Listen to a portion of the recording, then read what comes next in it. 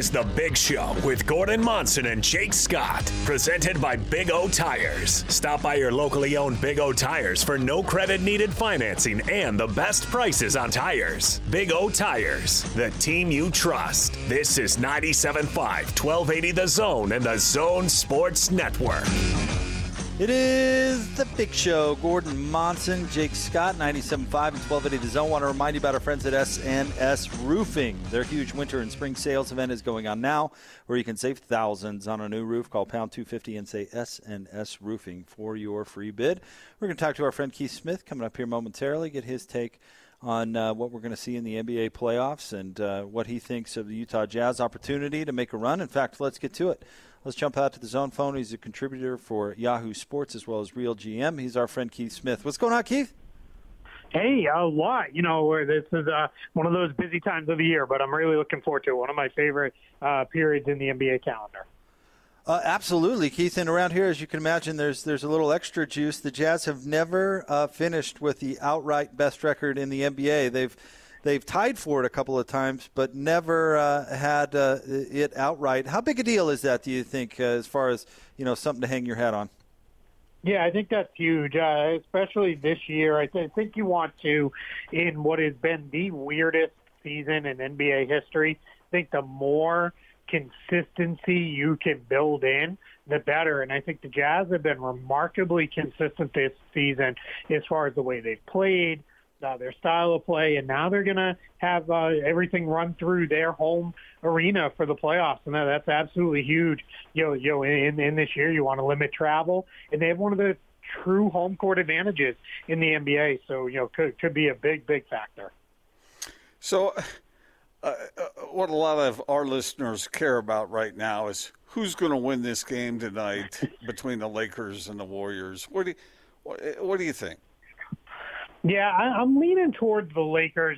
I think they're finally about healthy. They looked pretty good in their last couple games health-wise, so I'm leaning towards them. I feel like for the Warriors to be good teams, Steph has to be almost otherworldly, and I'm just not sure that he's going to have that in him again. Now, if he scores 50, 60 points tonight, absolutely, the Warriors can win, and he kind of can do it almost by himself. But I think the Lakers with LeBron James and Anthony Davis, this is a chance to not only get this win, get into the 7th seed, but also get off their feet for a couple more days and not have to play, an additional game. So I think they're going to be motivated and come away with this one.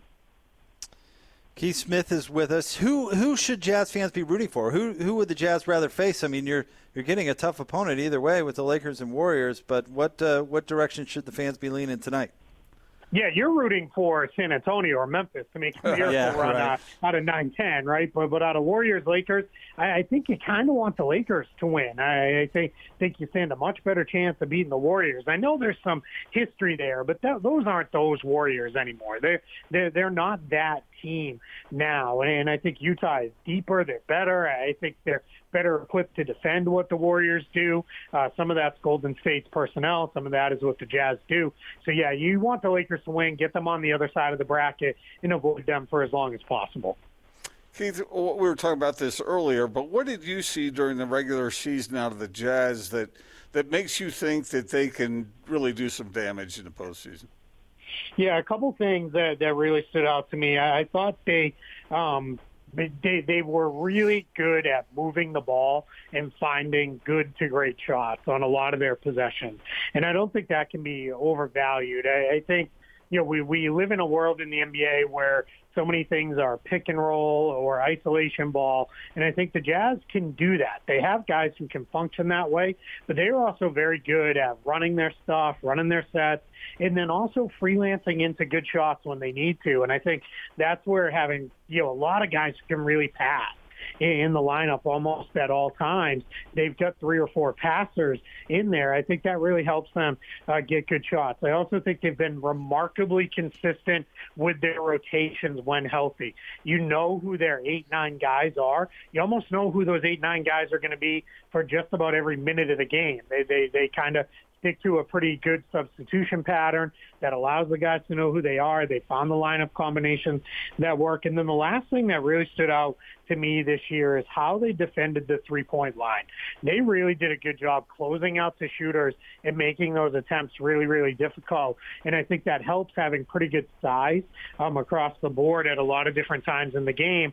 That's allowed them to be aggressive closing out the shooters because they know they have the league's preeminent rim protector behind them if guys drive those closeouts. Who's the favorite in the Eastern Conference, Keith?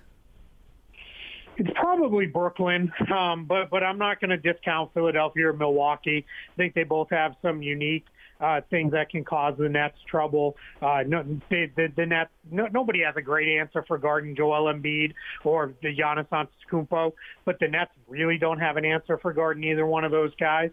And then they have enough big, long, versatile defenders on each of those teams in Philadelphia and Milwaukee that they can at least make the Nets have to work for it offensively.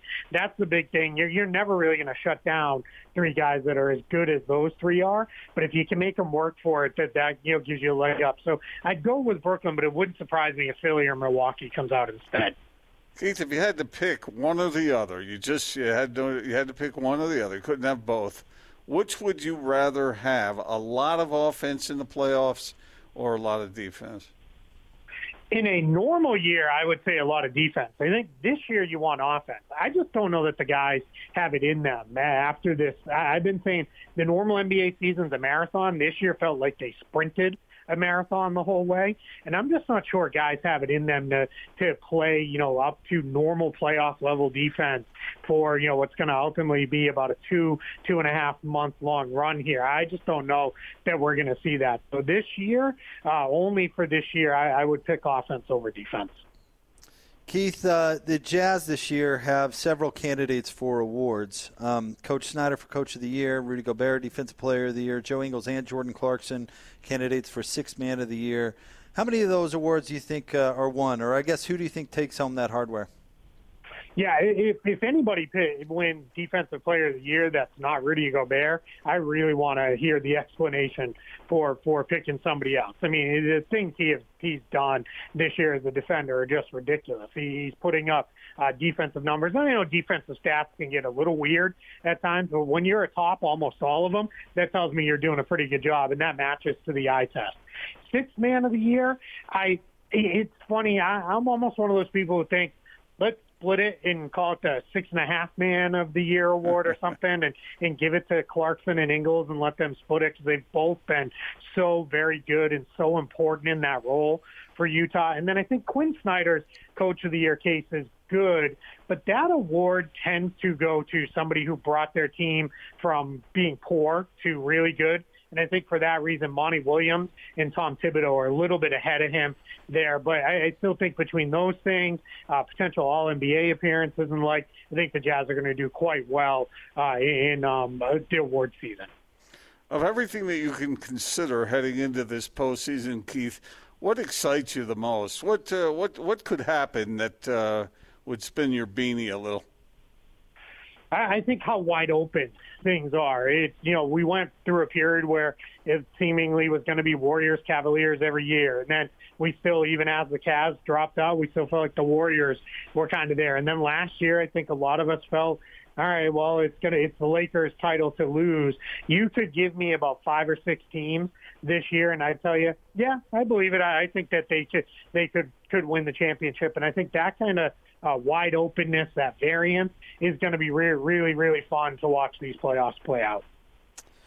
Where are you at on the play-in games, Keith? It did make the end of the regular season more interesting, certainly. Last night, we saw a pretty good game between Boston and Washington and a really bad game with Indiana and Charlotte, and we'll see what we see tonight. But where do you fall on this? Should it be here to stay?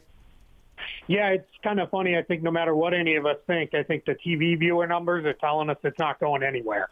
Those are starting to come out now, and they were the highest viewed, telecast that they've had outside of opening night. So I think that tells us they're going to be there. But for me personally, I like the play-in tournament if they would make the tweak to it. I liked the games back requirements that they had in the bubble. I think if you're the 7th or 8th seed and you've built a 4-game lead or more, you've done your work already. You shouldn't have to then play in a couple more games to try to get in to the postseason. You already did what you had to do. Beyond that, I think it solved a lot of what the NBA wanted to solve. They want to get rid of that late season tanking. You're never going to fully eliminate it. Because we had this year, we had about 4 teams that kind of started the season that way and then never really stopped. But in a normal year, post-trade deadline, we have 8-10 teams that are openly not trying to win. They're positioning themselves for ping pong balls. This year is really those 4 teams till we get down to about 2-3 weeks left in the season and a handful more join them as they realize their years were over. But otherwise, this thing went all the way down to the end, and I think that's great. It eliminated a lot of those bad and almost unwatchable games that we get on the NBA calendar nightly at the end of the season. So I think it's here to stay. So, Keith, if you were going to predict at this particular time who will be in the NBA Finals, what matchup do you think we're looking at here? Yeah, it's really tough. You could sell me on a lot of different teams out of the West between Utah, Phoenix, the Lakers, the Clippers, and maybe even the Nuggets. I'm a little bit worried about how much Jokic is going to have to do for them. But I think what we're in the end going to see is I think this might be the Clippers' year. To get through. I think they've got good depth. I think their guys are motivated after last year's collapse. So I'm going to lean with the Clippers just slightly in the West. And then in the East, I'll still go with Brooklyn. But again, it wouldn't surprise me if one of those other teams comes out. I just don't know how anybody's going to be able to outscore if they're healthy and on, firing on all cylinders, how you outscore a trio of Durant, Irving, and Harden. I'm just not sure anybody can do that. Keith, we always look forward to our conversations with you. Thank you as always. I appreciate it. Thanks for having me. Y'all stay safe, you and yours. Yeah. Back at you. Our friend Keith Smith, contributor for Yahoo Sports and RealGM. Is Brooklyn your favorite? Back east? I think so. Not out east, yeah, but back east? Back east, yeah. I think so. That's the way I'm leaning. I know you have stressed their lack of interest in playing defense. Is it a lack of interest or is it a lack of ability? Interest. I don't know. Maybe they're, like Locke says, maybe they're so good offensively it doesn't matter. But I still, until I see it, you can't be dreadful at defense and win a champion. I mean, the playoffs, Gordon, whistles get swallowed and defense gets amped up. That's what happens. And are they so good that they can buck that trend? I know it's not the best way. This sounds a little bit like the person who falls in love with another, but there are some major issues that need to be changed, and said person indicates that they'll change. Okay, so it's funny you say that. Can I read this quote? Yeah. Because you can hear Chris Paul, his anger from here, reading this quote. Okay. James Harden said this on his slight statistical dip since his hamstring injury. He said this, quote, "I thought that winning was all that matters. When I was doing the stats and filling up the numbers, it wasn't good enough. It's all about winning. Today in practice, I had 0 points and we won." Don't you think Chris Paul's like, dude, I was talking to D'Antoni all season about playing more of a team game and not just being the James Harden show and this and this and that. And they sided with you. And now you go on to a different team and you're going, God, maybe all that selfish play, maybe that didn't give us the best chance to win. After all. Oh, what a surprise. Well, that would be maddening if I were a former teammate to read that quote. A eureka moment for James Harden. I just there's a real danger in saying someone's going to change.